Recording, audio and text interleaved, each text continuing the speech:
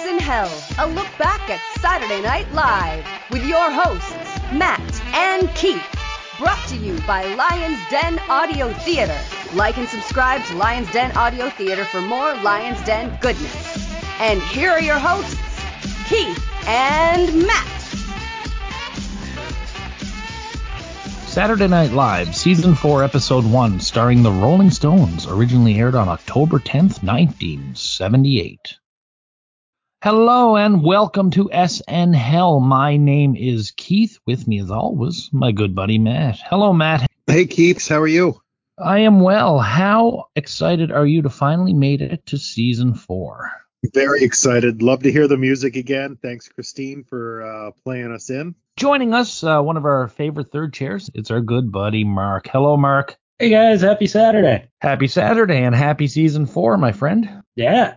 And the cast is really in place here. There is no change in cast from last year as far as main cast is concerned.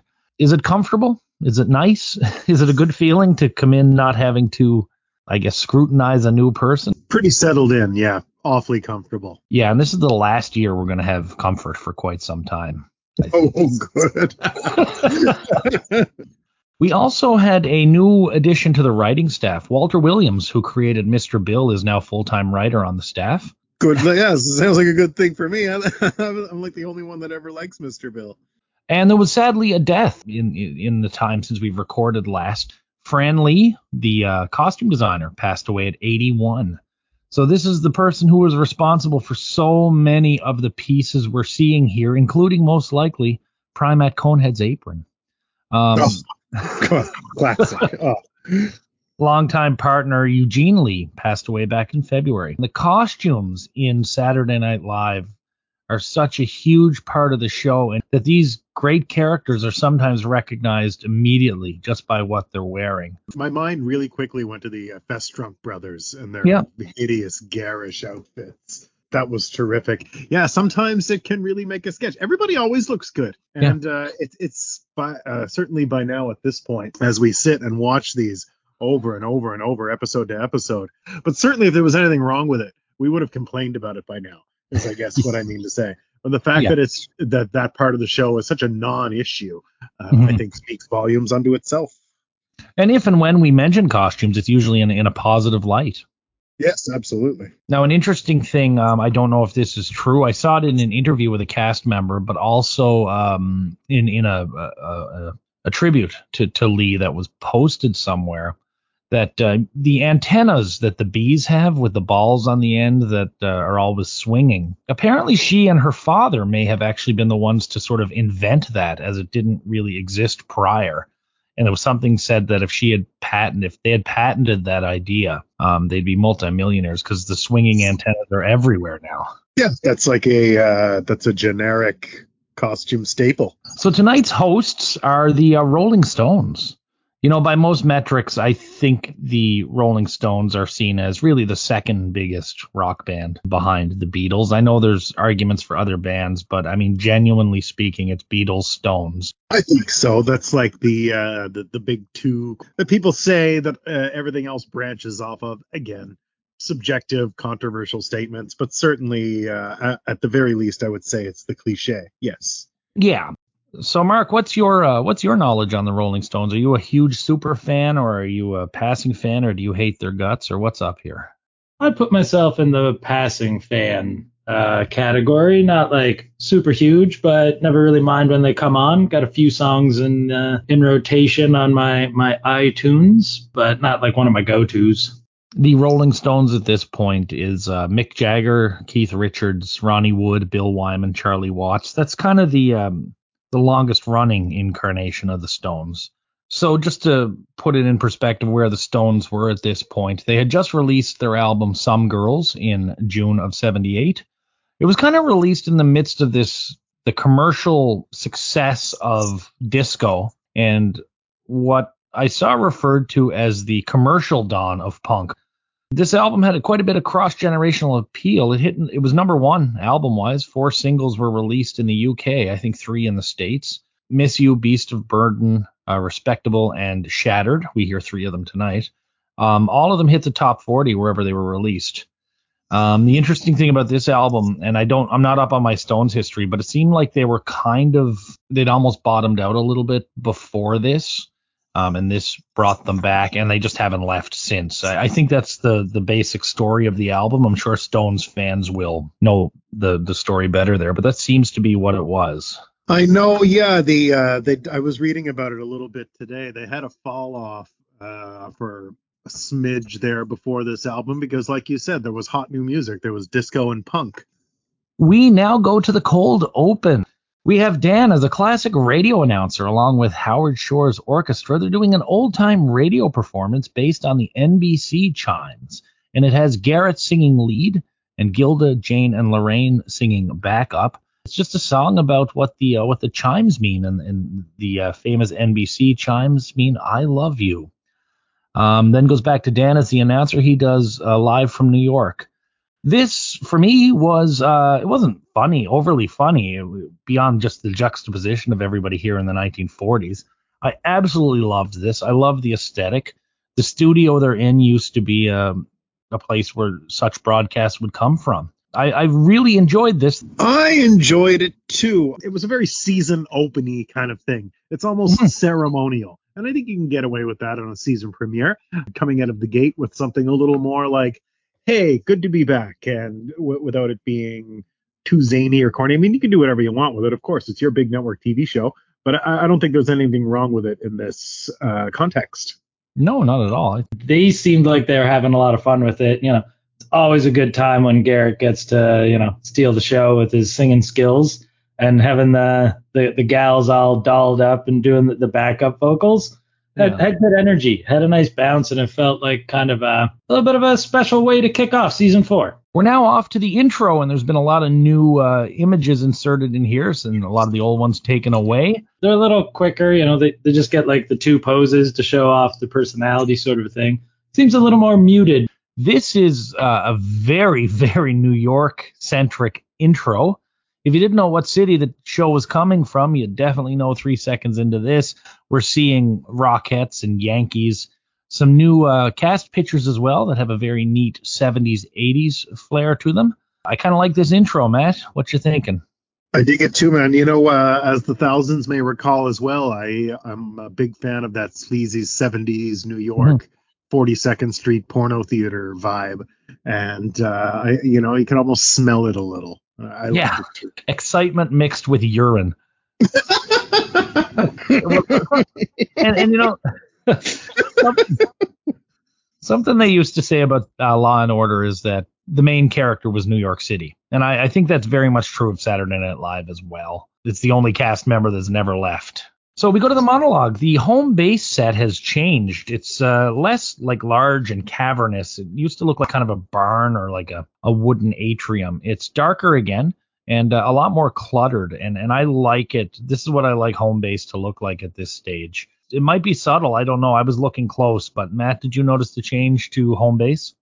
I did notice it a little. Yeah, I like when it's darker, and I like when it's a little tighter. I don't like that big wide shot so much. And I didn't love them coming down the stairs. Do you know what I mean? That seemed awkward. But anyway, it looked good to me. So Ed Koch, the then mayor of New York, future SNL host, comes out. So he makes a joke thanking the country for helping bail New York out. That's a joke about the New York City Loan Guarantee Act, which was kind of a bailout the Department of the Treasury gave in August of 78. Koch says how important it is that Saturday Night Live has chosen to do the show in a place like New York instead of Pittsburgh or Newark or Hollywood. He then says he's there to honor a special person in the cast, and he brings out John Belushi. Koch gives Belushi an official certificate of merit for his work in Animal House. Belushi's really disappointed that he didn't get the key to the city and refers to Dolly Parton getting it. He calls her some blonde with a rack who got one despite living in a trailer in L.A. Belushi then crumples up the certificate and throws it down on the ground. Koch, fortunately, has a second one in his coat pocket. Belushi laments about staying on TV and what he could be doing elsewhere. He then goes on to say how great Animal House is, and Koch says he actually hadn't seen the movie. So the two decide to go check out the late night movie theater to see Animal House. This is a tad longer than the ideal monologue, but I really think it worked. Ed Koch, I don't know too much about his politics. I think he could have really been a performer. Some have actually criticized him for being too much of a performer at times. John was over the top, but not at all over the top for Belushi. I thought he was great. This is the best I've seen Belushi in a while. And I thought the real life situation was fun. I enjoyed this monologue. I agree. I liked it too. I was a little surprised that the Rolling Stones weren't involved in some way, the way they kind of position them as, they're the hosts of the show and your musical guests. It's just the Rolling Stones. And then to have him come out, I thought was a bit strange. But anyway, I thought it was a bit long, but I did really enjoy Belushi in it. And other than its slightly tedious length, it was a thumbs up for me. I was a little worried when I saw the mayor come out to start. I get it's like a big episode, kicking off the season, but generally my history with politicians being on the show hasn't been the strongest. He had a good little dig when he was talking about, how Saturday night's contribution helped New York get to where it is, even if it was an insignificant one. So there's a little chuckle there. But then, when Belushi comes out, it did bring the energy up. It was clearly a big opportunity for him to get one of his but no's in, which is a fan favorite. All in all, it was pretty good and better than I was expecting when I first saw that they were bringing a politician in to get things rolling. Ed Koch is one of those people, but he doesn't fit that mold. He's pretty comfortable out there. I don't know a shit ton about his politics either, but I certainly knew who he was and that he was mayor. Next sketch, it's a pre-tape. It's the Auto Scent Internal Combustion Deodorizer. Jane pulls up in a Woody station wagon. Gilda, playing her neighbor Pat, greets her and smells lilacs. She wonders if Jane has a new perfume, but Jane says no, it's not perfume, and shows her a spray bottle called Auto Scent Internal Combustion Deodorizer. So this is a spray you put in your carburetor, and it'll make your car smell very nice. It has a lilac and pine forest scent, among others.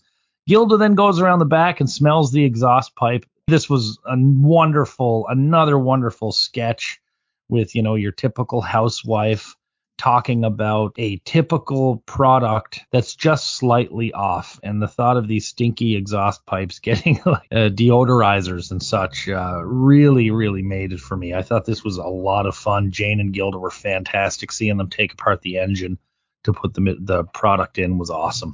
It was a nice, silly little product placement, and I do like the absurd ideas. I mean, this idea is absurd.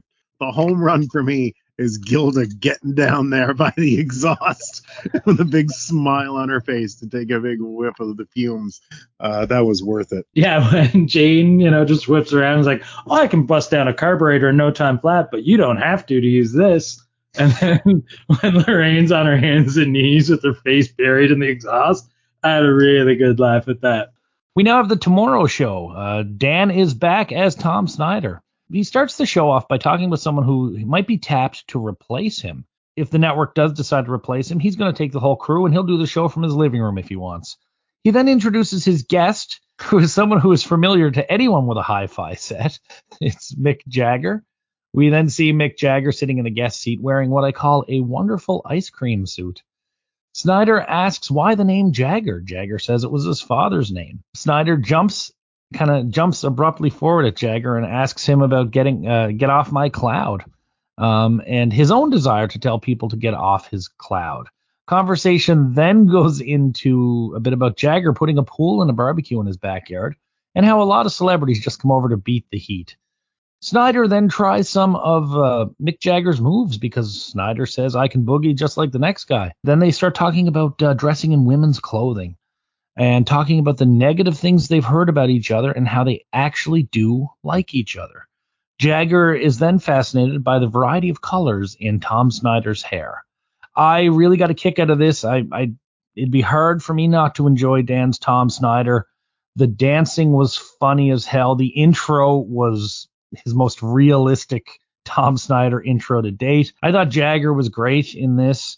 Love the line about the hi-fi set, and just The banter between these two was fantastic. I really enjoyed this one. I agree. I really think Dan ran away with this performance-wise. He was terrific as Tom this time. The laugh was uncanny. The only I don't remember him smoking so fake. I always find that annoying when I see fake smoking on television or film, but whatever. And I thought Mick seemed really stoned. There was something about him that was just really slightly behind. But he looked like he was having a good time, but he seemed a little out of it. But yeah, it was a fun sketch. I liked it. Yeah, Dan's always good as Snyder. This is, I think, maybe the third or fourth time I've seen him do it, and it just seems like it's getting better every time. And yeah, like you said, they both seemed really happy to be there. And I've noticed this already through most of the skits so far. There's a really up energy. Like everyone seems really excited to be there. And pretty pumped to have the Stones there. And there was definitely, the back and forth was really good, and the dancing was hilarious. And we're going to get to see Jagger over the years in other sketches as well. Jagger doesn't make himself a stranger, which is neat. We now go to what might have been my father's favorite sketch, the Nerds Fridge Repair, the Norge, it's also called, written by Rosie Schuster and Ann Beats, with a lot of input from the cast. So Todd and Lisa enter the kitchen as Mrs. Loopner is emptying the fridge. The Norge is dying. Lisa got a letter from Boris Spassky, the Russian chess champion. Todd takes it from her and reads it as if it's critical of her, but it's actually a nice letter about being president of the chess club. Todd is running against her for the presidency of the chess club and has a version of Grease, the Grease theme, as his own theme. Mrs. Loopner then takes off and asks Todd and Lisa to let the repairman in. Todd and Lisa there by themselves. He tries to look at her chest, and then, of course, he noogies her. The repairman comes in, played by Dan, and he's got a short shirt with his belly showing. He admires the Norge. He turns around to fix the fridge, and like all great refrigerator repairmen in the 70s, 80s, and 90s, his ass crack is hanging out.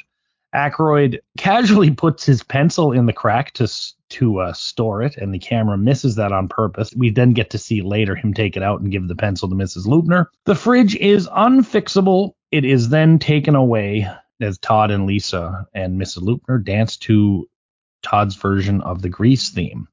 So background on this one, Dan used to do that bit a little bit regularly. Neil Levy talks about the story of the first time he smoked marijuana. He was having a panic attack, but Dan talked him down by pulling his pants down and fixing the radiator with his ass crack hanging out. It's also been noted that I think it was Rosie Schuster said he used to just do this for kicks, hanging around the house and stuff. Censors, of course, were worried about the amount of ass crack Dan could show, and they did not want him to do the gag with the pencil. When the cameras were rolling, Aykroyd did pretty much what he wanted to. Like I said, a sketch my dad used to talk about. It makes a few highlight reels. There is some of the usual nerd charm, but Todd is starting to get a tad annoying to me, and it seems like he's over speaking a lot of Lisa's stuff. Whether this is intentional or not, I don't know.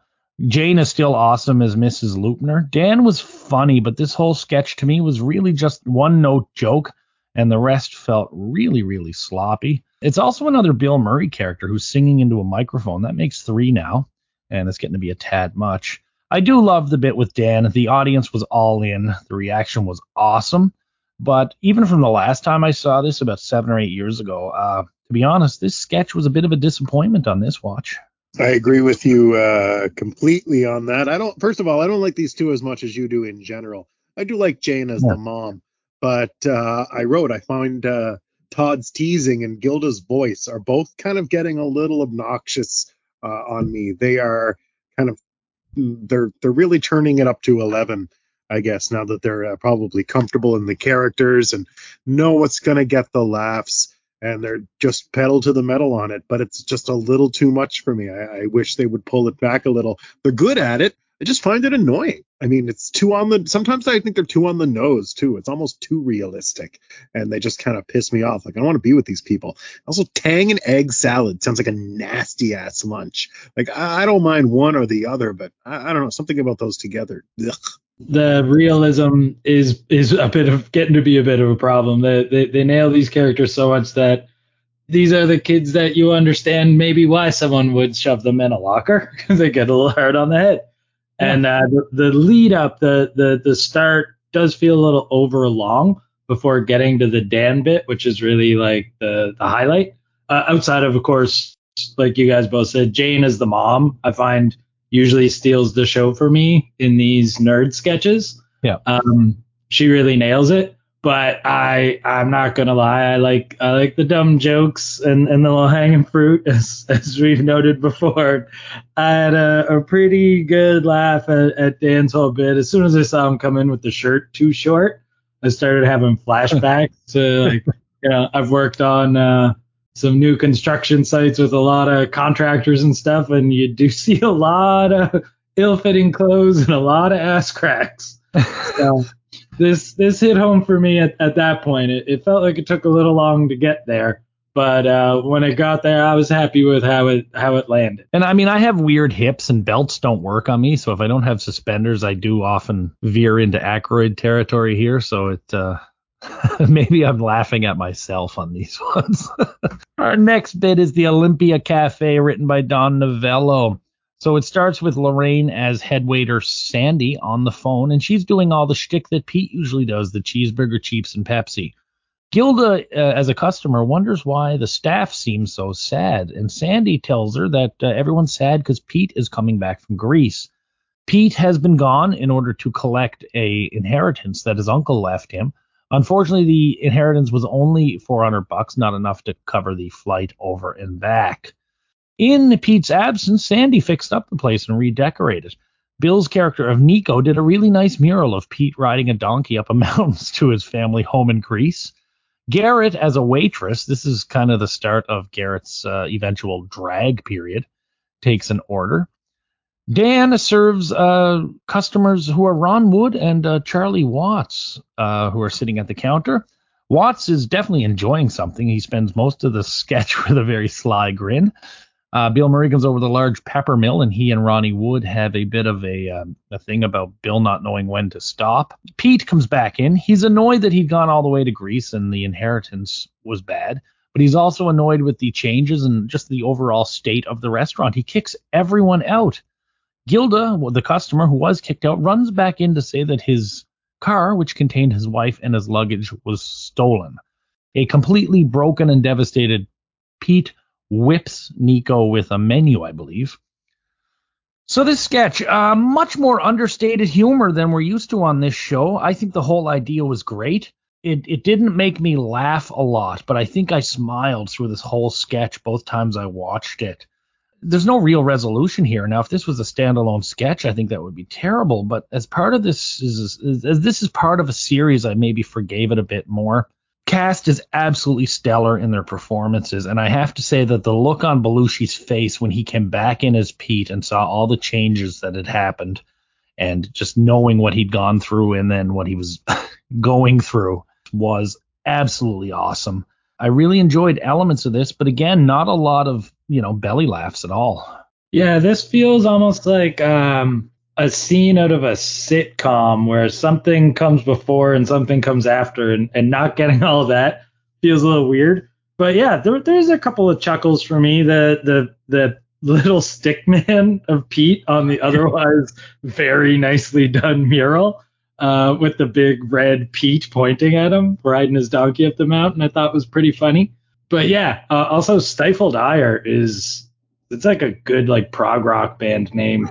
I want to sit on that one. The writing does feel like it doesn't quite know where it's going, or it's just sort of sitting in a moment. Like the structure of this feels a little strange, but the performances are great, like you mentioned. And I found this going through most of the episode, like the energy is really there, but maybe like the actual like pointed structure in the writing is maybe a little loose. Yeah, it was enjoyable. One thing I noticed is that just first thing, it's like, okay, now we were at the Tomorrow Show and we're at the Olympia now, and I just we had the nerds. They're really riding on the recurring sketch thing so far this episode. I was kind of hoping for something new. It didn't go unnoticed. I wouldn't say it was problematic or anything, but I'm just like, okay, I'm just going to keep doing, I want to see something new, I guess.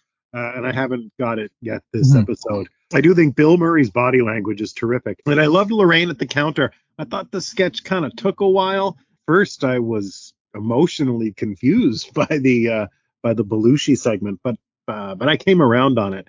So I don't know if it was my favorite, because you're right, it did seem a little subdued.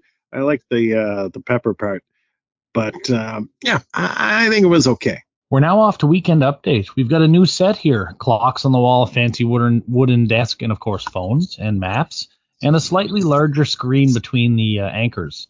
Bill Murray is now at the desk. Before going into it too much, we were all disappointed with Aykroyd. We all felt it worked best with Jane, but now as they're committed to giving her a partner, how did it feel going in, fellas, to see Bill Murray sitting there instead of Dan Aykroyd? For me, it was a nice change. I think they used the different approaches really well. I always found Dan a little, I don't know, like he didn't want to be there. And continuing the Murray character as he was, but pivoting him into the new, actually as an anchor instead of just the Hollywood guy, I think works as against Jane's character, and it made her seem even more acknowledged as the serious anchor that she's, I think, earned the respect of over the last couple of years.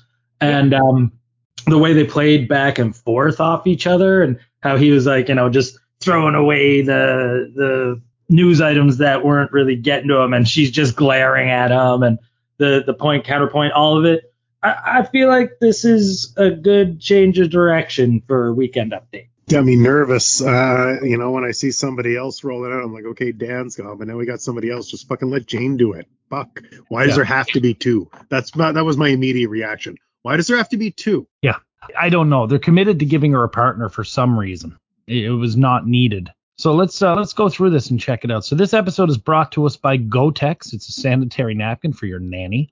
Dan Aykroyd has been promoted to station manager. She hopes he does a better job as manager than he did as anchor. Bill is introduced and says he's reading a lot of new info about hard news, and he's really excited. He starts to talk about some issues going on in the Middle East, and he ties Middle East diplomacy, tries to make an analogy to Hollywood negotiations. It affects him as such. Bill can't read the news because of that first story, so he skips over a story about the Congress and one about cancer. And then he gets annoyed about the selection process for a new pope. He said, didn't we do this a month ago? He asked Jane if she has anything interesting over there, and Jane's annoyance is palpable. Jane notes the papers are on strike, so she corrects a few mistakes in the news that have been going around. And then Jane and Bill go into a point-counterpoint about the Equal Rights Amendment ratification being delayed until 1982. Just a note, this is an issue we've been seeing develop on this show since we started watching. So Jane drives it into Bill the way she did into Dan. Bill decides he really can't argue with her, and he agrees with her. And he wonders how he can help. Now that she doesn't have a foe, Jane seems very disappointed. Bill does a story about the morning after pill being tested and showing good results. He then pulls out a pack and says it's good for 3 uses and throws it at Jane and says, here's a whole year supply for you. Rosanna is brought in to talk about discotheques in response to a Richard Federer letter about Studio 54. Roseanne went to 54 to check it out, and she noticed a fashion designer dancing in weird shoes because he'd gotten a blister. So she does a bit about his blister and Band-Aid and how disgusting it was, and ends the story. Jane asks if that's all she has and wonders if there are other things she'd like to report about Studio 54. She talks about the sexual freedom of the place and then compares Studio 54 to Jane's ear. Pretty on the outside, but dark with weird stuff on the inside. This Weekend Update was definitely a breath of fresh air. Bill Murray being just your uncle who's now given a show to host is almost what I felt. Your goofy uncle. And Jane trying to keep it a serious news show really works for me. I do prefer this new setup, and I know that Aykroyd does eventually get worked in for point-counterpoint. So yeah, maybe not the best Weekend Update I've ever seen, but certainly a step in the right direction. I don't know how much longevity they're going to have with this dynamic between Jane and Bill, but it definitely works better than what we were getting last season with Jane and Dan and Bill. I had some really good laughs. Most of it was Jane's reacting to Bill, like him setting it up by being a doofus and her just being baffled as to how to move forward. I really enjoyed that. She did some really good work with her face.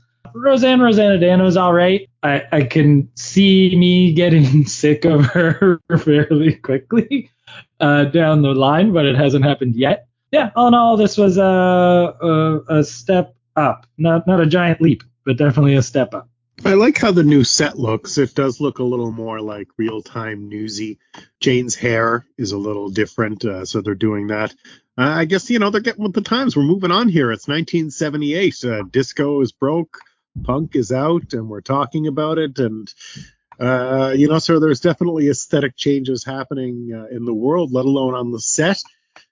The Bill Murray character, my initial impression is I absolutely hate that you're doing your correspondent character as the anchor, but if you're going to do it, fine. I do think he needs to settle down. It's okay to have a bit of a manic energy. To me, this read as obnoxious cocaine energy, flinging papers and the fast, loose talk and the extreme of consciousness. It would really benefit if it was dialed back, because I found it annoying and distracting. And Jane was fine, and I still liked Rosanna Dana, and I liked how even at the end she got the shit on Jane a little. Poor Jane. So now we go to a series of performances by the Rolling Stones. Lorraine looking really cool, and I can't help but notice disco hair when I see it now, Matt. She comes out to introduce them from the top of the stairs. So they perform Beast of Burden, single hit number 8 on Billboard, and then Respectable, also from Some Girls. I couldn't see anywhere hit the U.S. charts. And then Shattered from Some Girls hit 31. My thoughts on these songs. Okay, I don't like Beast of Burden as a song, but I thought they did a good performance. Respectable, I do like. It's kind of punk with a dash of Chuck Berry. I really enjoyed it.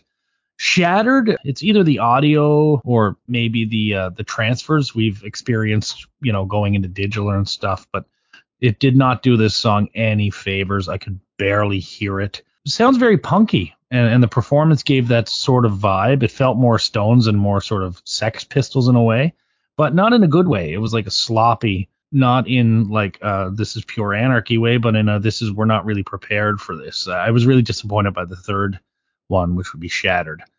So Beast of Burden, song I don't really like, but good performance. Respectable, song I do like, good performance. And Shattered, just really a complete mess. The sound quality was a little janky, but it's also a live performance from the 70s, so you gotta kind of make room for that. It was refreshing to see like a big rock and roll band with big rock and roll band energy on Saturday Night Live. I'm sure there'll be more said about this shortly, but we've seen a lot of curious choices musically. So to kick off season 4 to get the Rolling Stones, I think was a great get. And yeah, when Lorraine announces them, her excitement is palpable. Like you can see she's pumped. Mick Jagger's like chaos gremlin energy while he's like running all over the stage and like, throwing parts of his clothes at the other band members while they're playing and running into each other. It was good energy. The sound quality and the performances up and down. I overall enjoyed it, but yeah, by the end, even Mick's voice seemed like it was starting to go. It seemed like they maybe had been having too good of a time all day by the time they got to this performance. I'm always a little like hesitant when they get into multiple songs in a row. I really like the format where they break it up and you get one song about a third of the way and then another song near the end. So doing 3 in a row is already a little much for me when watching a sketch comedy show, but overall it was pretty good. It definitely got real sloppy near the end, though. You're right about that. Mark, I pretty much agree with you across the board. I do think that they're all fucked. They're definitely fucked. I was keeping an eye on it because I'm looking for Keith. Not you, Keith Richards. One thing I did note, I did not like the way the band was shot. The lighting, the band is way too shadowy behind Mick, to the point where I felt like they almost disappeared sometimes. His voice he was croaking, man, by when they were getting toward the end of it. I did note that Lorraine looked ready to party. and that it's weird that she had a mic. Why didn't they just have a boom or something? Whatever, who cares? I wanted to hear Miss You just because I knew it was some girls. I knew they were on the here promoting some girls, so it was like I wanted to hear a cool, smooth, as I fantasized about what this performance would be in my head before it came on. It was Miss You, and it was not this train wreck in a good way performance that they ended up giving. Beast of Burden is not my favorite Rolling Stones song, but I know it's a bit of a hit. I find it a bit of a slog. I'm not really a fan of this sort of bundled set together, but you know what? It's super cool that they got the Rolling Stones. You know how much I shit on the booking of the music. So you got to step back and be like, what a fucking cool band to get on the show. Now you're talking. This is a universally accepted act that's just going to be super over across the board with any of the audiences you're looking for right now. So huge landing. Maybe this is the way they wanted. Like, okay, we're going to do our 3 songs, and here they are, and we're going to do them at this time. Be like, okay, you just whatever you guys need. You are the quote unquote hosts of the show. I mean, they didn't host the show. It was just a hostless show. But whatever. Mick tonguing Ron was ugly. Oh, such an ugly sight. And I really liked Shattered at the end there. I thought it was actually wonderfully chaotic. It was super punky. It's about as punky as you're ever going to see the Rolling Stones, just barely on the rails, smashing through a song. To a point, I think that's just where they are, and they know the tide is turning. They're watching it, and they are responding, and so they let themselves go out there and just beat that song into a pile of shit, and I was into it. We're now off to Sushi by the Pool. This is a Tom Schiller reel. It's a bizarre piece featuring Desi Arnaz Jr. Nice to see that nice young man back, as Matt once referred to him. Stephen Keats, Carrie Fisher, and Hal Holbrook. And this is taking place down in Los Angeles, Hollywood area in the hills. A bunch of stars sitting around a pool playing chess and backgammon, and they're talking business and pleasure as a few little tremors start. Now, Desi Arnaz notices the tremor and gets a little worried, but it's laughed off as just a standard thing that happens. Then we have a larger earthquake starting, and we see Hal Holbrook running down a hill in a panic. Then we get a panic freeze frame on Desi Jr. and a bunch of newspapers in the pool, and the show cuts, I guess implying that all these celebrities were killed by this crazy earthquake. This was my least favorite Schiller reel, but definitely not bad. It was really nice to see Carrie Fisher. We'll see her again soon. Nice to see Desi Arnaz again. And I laughed audibly, probably harder at Hal Holbrook running down the hill, warning the others than I did at anything else this episode. Yeah, Holbrook running down the hill was a good laugh, but for me, the best laugh was when Carrie Fisher tried to drink from like a water fountain while the tremor was hitting, and the water was just spraying her all over the face, and she just had like nothing weird was happening, smile on her face with her mouth just open, just getting waxed with water. And that was my biggest laugh for the whole episode. I did weirdly want like a really bad cut to like miniatures of those houses on the hill on the stilts falling down for some reason. They kept cutting or the angles, the camera kept showing those houses in the background. And when the earthquake started happening, like I was expecting something to happen with those for some reason. So that distracted me a little bit. But yeah, all in all, this was all right. But for me, yeah, Carrie Fisher drinking from the fountain, biggest laugh of the episode. I thought it was okay. It was a little weird, of course. And I just kept, for some, the party and the whole thing, it had, I should say, Boogie Nights, the movie, had vibes of this. But, it just made me think about Boogie Nights. And then I just wanted to watch Boogie Nights. And it didn't really hold my attention, to be honest. It made me think of BoJack Horseman. Yeah, I could see that too. Yeah. But now that you say Boogie Nights, I think of that as well. Decadence for the sake of decadence. Yeah. Yeah, this almost feels like a reverse slice of life compared to like all the gritty on the street New York videos that we used to get. This is the elite, but like riffing on it. But yeah, I don't know. It was a weird vibe. We now have a White House segment. Bill Murray as Walter Cronkite announces Jimmy Carter at the White House. And we see Jimmy Carter, and he's talking about the Camp David Accords and how successful they were. He's decided to bring people together, as it seems to make him more popular in the polls. In this instance, he's brought together Lennon and McCartney to devise a framework for the reunion of the Beatles.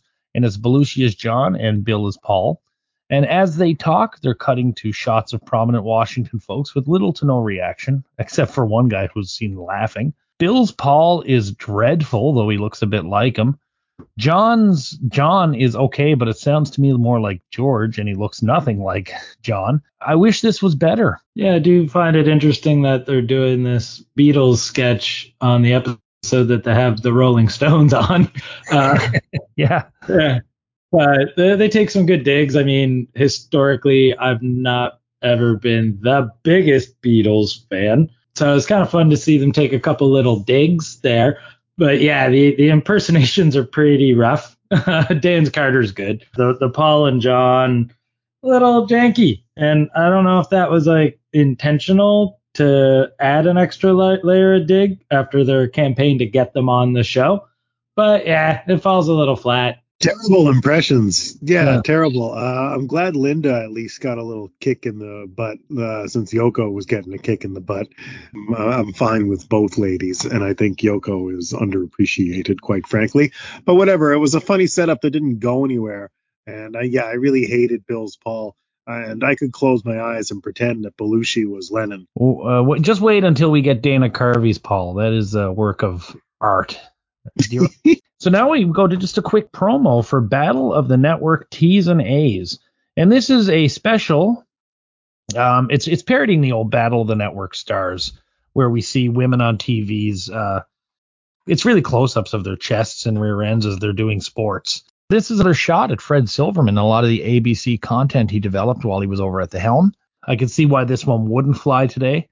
Yeah, one note joke that doesn't really overstay its welcome. I had a chuckle, again, low-lying fruit. I did find it interesting.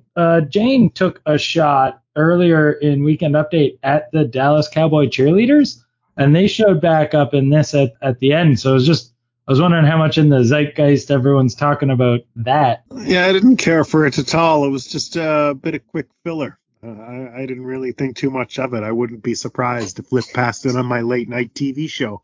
But nothing landed with me. It was just there. We're now off to Danger Probe. This is the second and final Danger Probe we get to see on Saturday Night Live. It's hosted by Dan's Dave Mabel. And he talks about a situation in Paraguay where secret police are keeping people detained for torture purposes. So we then cut to this dungeon in Paraguay with a bunch of military folk. Belushi comes in as a Hare Krishna and Gilda comes in as a street mime, both of whom are set up for torture. There's a bit of argument over which devices to use. We have Tom Davis, Lorraine as a mad scientist, Bill Murray's a general, and then the Danger Probe crew comes in and cuts the whole thing off. Like the other Danger Probe, funny idea, long setup with no real payoff. Worth noting here is that one of the guards is Pulitzer Prize nominated financial columnist and future co-star of Meatballs, Russ Barnum. He's known as the world's foremost corporate historian. I feel like that little bit of information you just shared with us is significantly more interesting than this entire sketch was. This was a weird, chaotic, sloppy mess. Just felt like nobody really knew what they were doing through the whole thing. And there's just all these mishmash of ideas thrown together in a blender that they thought was a lot of fun. And it seemed like they were having fun doing it, but it wasn't fun for me to watch. Chaos. What a mess. Just real end of the show kind of stuff. Like, holy shit. I feel like the premise is almost good. I liked Dan and I liked Lorraine in it. And it's not void of some subtle highlights, but it's just really off the rails and just seems to have been written in some sort of frenzy.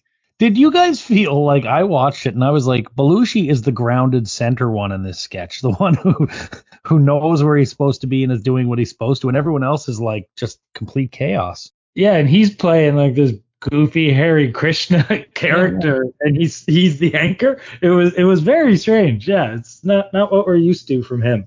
So the last Danger Probe, I know you weren't with us, Mark, but Matt, do you remember it was Garrett and Michael Palin played two fops that went into a southern bar, and it was Al Franken and maybe Belushi, they were like racist hillbillies. I do have vague memories of that, yes, but they are vague.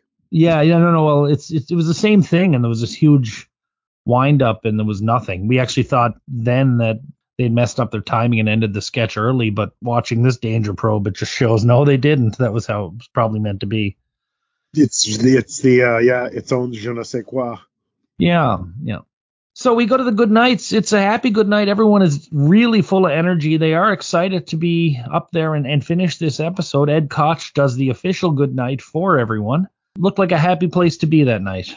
Rating, the host. Realistically, the Rolling Stones were there for two reasons: to promote their album and to give Saturday Night Live a big name host for the top of the season. I think those things were both accomplished. But what's missing here is a good comic host. And I think the comedy of the show kind of suffered because there wasn't a host. Ed Koch was a good choice to fill in a blank, but wasn't present enough to really be the de facto host. Jagger was good in the Today Show sketch. Watts and Woods were amusing but inconsequential in the Olympia Cafe sketch. Bill Wyman was not involved in the sketch side at all that I could see. And there were two sketches written that featured Keith Richards that were cut at dress rehearsal because allegedly he was too altered to read the cue cards. The Rolling Stones were a huge get, and while in retrospect it's much less of a big deal, at the time I can only imagine the world was buzzing to see this episode. And if they did what they were supposed to do that night, and I think they did, I guess I have to say they're a good host. Yeah, this one feels weird. A lot of times with the host, and sometimes it hurts the episode and sometimes it helps, you end up with sort of a theme or a through line that sort of helps establish a cohesive idea of the show because of the way they play with the host. Certain skits will be structured a certain way, or they'll just, if they've got a sports person on, it's all sports related. But this felt, a little like all over the map. And like they were trying to check a lot of boxes because they didn't have a host. Again, as a kickoff to the season, having the mayor of New York come out at the beginning and end makes it feel a little more officially a big thing. And the Stones are clearly the musical guests, but to call them the host seems like a stretch. We've seen musical guests that weren't hosting that were in as many skits as these guys were. So it does feel like a little bit of a weird, like they couldn't figure out who to host to stay on par with the Stones. So there's screw it, make them the host too. We already got them. It's a big enough deal. Let's just roll with it. At the end of the day, it does feel like a big episode or a special thing to kick the season off. So I'll give them points for that. Sure, yeah, but it's a hostless show. There is no host. So when it comes to ranking the host, if I have to rank the Rolling Stones as a host, then they were fucking terrible. If I have to rank Ed Koch as the host, then he was fucking terrible. They're no fault of their own because neither of them performed hostly duties. And I do think there's something missing in the show when there is no proper host. And I don't think there was a proper host this evening. No, you're right. So looking at the music, I didn't like the first song. I liked how they performed it, but I don't like the song. I liked the second song.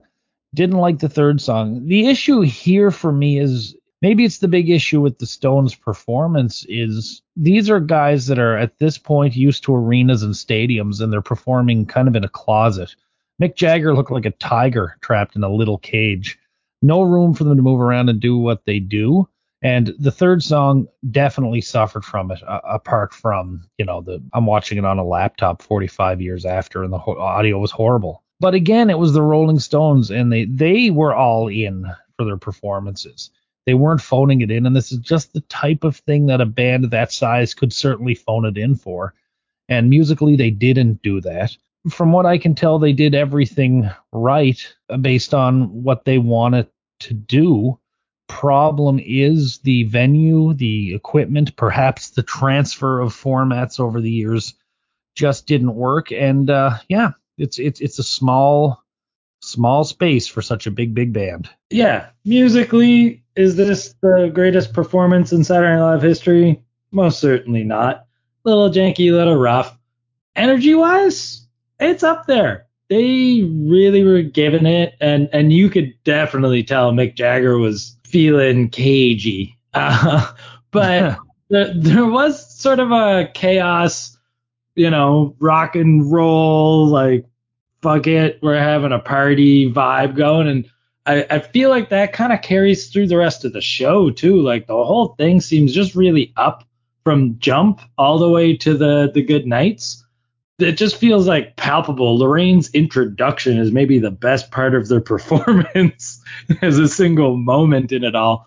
But overall, as like this cool show that should have cool bands on, I'm kind of here for this sloppy, weird, janky performance where they seemed like they had a couple too many beers, and Mick Jagger definitely smoked too many cigarettes that day from the state of his voice. But I don't know. It weirdly works for me. I don't really like, as I mentioned, like 3 songs in a row, fine. But I can imagine, again, that these guys, maybe they didn't want to hang around. Maybe, I don't know, were they there at the goodbyes? I forget. Oh, yeah. They were there for the goodbyes. Yeah. Okay, so it was not like they were blowing out of there. But whatever, maybe they wanted to do it all at once. Again, really neither here nor there. I did like the performance for the most part. I thought Beast of Burden was the song that suffered the most from, as Mark said, the janky performance. But I certainly thought the end was enhanced by it, which I guess I'm pretty much the opposite of how Keith feels about how the songs went, because I kind of liked it more as it went on and it started to fly a little more off the rails and it did get a little chaotic. As I've already mentioned, this is a huge get for the show. So I'm sure they promoted the hell out of it. And, one of the all-time big rock and roll bands showed up and they gave them a performance that opened your eyes at the very least. That's what they're paid for. So I consider it a success. Yeah, I think we all do consider it a success, but for different reasons. I think we're all on the same page. We're thrown up, but in 3 different categories. So no, this works. This is good. What is the worst sketch of the night, fellas? I gotta go with Danger Probe for myself. Too messy, too chaotic, too confusing. It kind of made me a little anxious by the end. I was just like, what is happening? What are they trying to do here? And it just kind of went off the rails as a sketch. It doesn't really feel like it was sketched out at all, So for me, that's a thumbs down. That's 2. Danger Probe was a chaotic mess that I could barely follow. And even as I looked for the comedy in it, and I wasn't completely void of it, but it was too sloppy. I'm also Danger Probe. It swept the bad, which is a shame because there were good stuff in it, but it was just so these guys wanted to get done that night or something. It just didn't work. But there was good stuff in there. What was the best of the night, guys? That's tough for me, to be honest. I feel like this whole episode, the writing's kind of all over the place. Nothing is super tight. The car exhaust ad, it was quick. It was tight. It had a 2 good laughs, 1 great laugh at the end with Gilda up in exhaust. I think as far as like just a well executed, didn't overstay its welcome, had a good time sketch, that's what I'm gonna have to go with. Dude, 2 for 2. And that was my favorite part of the night when Gilda was down by the exhaust pipe. That was my laugh of the night. And I love when it's just quick, silly, in, out. When it's done right, you can't beat it. Well, gentlemen, it's another 3. I was close. I was close in a few bits there, but I definitely went with that one. Auto scent internal combustion engine deodorizer. Biggest laughs. I really enjoyed, I gotta say, I enjoyed the monologue and I liked a lot of elements to a few sketches, but that in auto scent internal combustion engine deodorizer, it was the only thing that was altogether top to bottom perfect. Who was your star of the night, fellas? Oh, that's tough. I feel like Dan did the most work for sure, but I don't know if all of it was good. So I might have to go with Jane. She killed it in the nerd sketch as the mom. She was great in the car deodorizer. She was carried all of Weekend Update. She was really into being a backup singer in the opening. I think she's going to take it for me this night. In a rare move for Matthew, I'm going to give it to Belushi. I really liked him with Koch in the monologue. I respected his Lennon just enough to look away and think it was him. And I, he got through that Buddhist business okay. I don't know. There was just a little something more about it. And when he came back at the Olympia too, there was he was trying to do a little. He was trying to do something, and it was, I think, a good weekend for him. With good performances without being obnoxious or samurai about them. Yeah, and that is the second time in the history of this show that you have given it to Belushi. Only the second. I went with Aykroyd. Now that he's off the desk, he has time to do lots of stuff. Felt like he was in everything tonight again. It was like a season one for Dan. And even when the sketches flopped a bit, he was still pretty good. He was still good in them. We got to see Tom Snyder. We got to see Jimmy Carter. His repairman was the best part of the nerd sketch. Even Danger Probe, his delivery was great. He was a good announcer at the beginning. Can't go wrong with Jane or Belushi, though. Overall, despite picking Aykroyd, I was impressed with a lot of what we got to see from the cast today. Belushi, in particular, was strong in a lot of what he did, and I didn't expect him to be so present with his success in Animal House and other matters we've talked about. Update has improved greatly. A few favorites were back. I know Matt mentioned this, but we didn't see there wasn't so much, maybe at the first half, but there wasn't so much returning stuff that we were overwhelmed with it. Problem is, there was a lot of clunk here tonight. Seemed to be people missing cues, and then a few times there was obvious sort of a panic look towards a cue card to get them back in line. The lack of a host, a good comic host, or any host in general, was really obvious. Like last year, they seemed to sort of episode-wise, not the intro itself, but the whole episode seemed more like a let's sidle into the new season more than let's kick open the door with the big kickoff and have this giant gala for the opening night, beyond actually the name recognition of the host. I saw some sketches here I've been waiting to see again on this time around, and sadly, they didn't hit as hard as they have. And I am someone who can watch things a few times and still enjoy it. All in all, though, I was mildly disappointed with this. Not angry like I was last year with Steve Martin's season 3 beginning, but not really happy like I was with season 2's Lily Tomlin. All things considered, I gave this one a 6 out of 10. Yeah, this whole episode felt like quite a mess. I don't know if it was the writing or the execution of what was written that didn't get delivered properly, but it feels real janky, but in kind of a good way in some parts. Like that the energy is really there and the performances are like everyone's really like giving her, but they're not really getting it all the time. It's a weird episode. I feel like if I was still in my early 20s and I had just come home from a bar and I had a buzz on and I was watching this and I was in the same headspace as maybe some of the performers are, I'd probably enjoy it a little more because there is a sort of hectic, chaotic messiness to it. But without the host and without like a little more structure, it does fall a little flat with like a critical look, you know? Not the best executed, but enjoyable in its own right. But I'm with you there as a 6 feels about right to me. I was pretty excited for the show. I have to take into account that maybe my expectations are really high. It's the season premiere. It's the Rolling Stones, like if I'm watching the old Dumont back in August in '78, I'm getting pumped for this. It's appointment television. And then it comes on and it's, I get the, okay, I'll give you the cold open, even if you be ceremonial and welcome me back.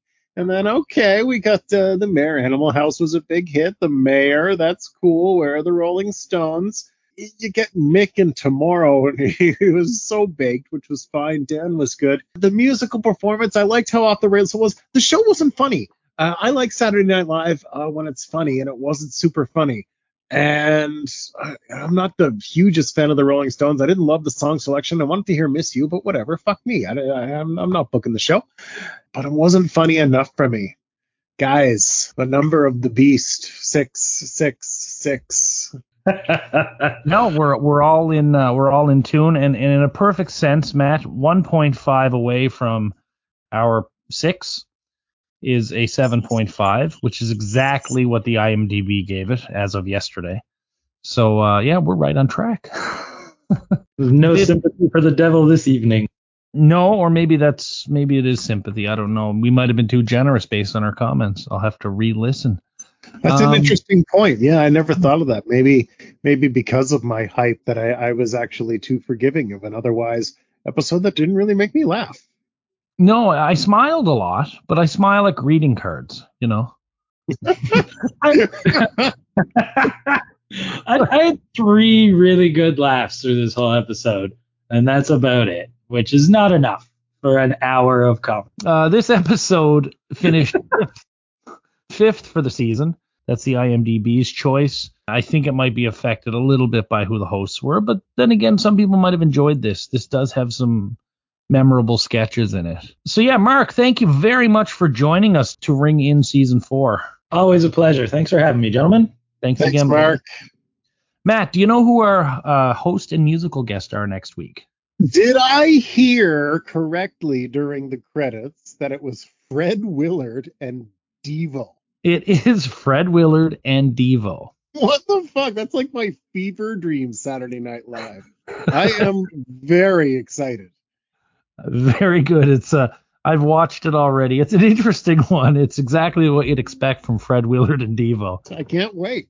We'll see. So we'll be back in about a week with Fred Willard and Devo, but until then, we'll be joining a selection committee to find a new pope here in SNL.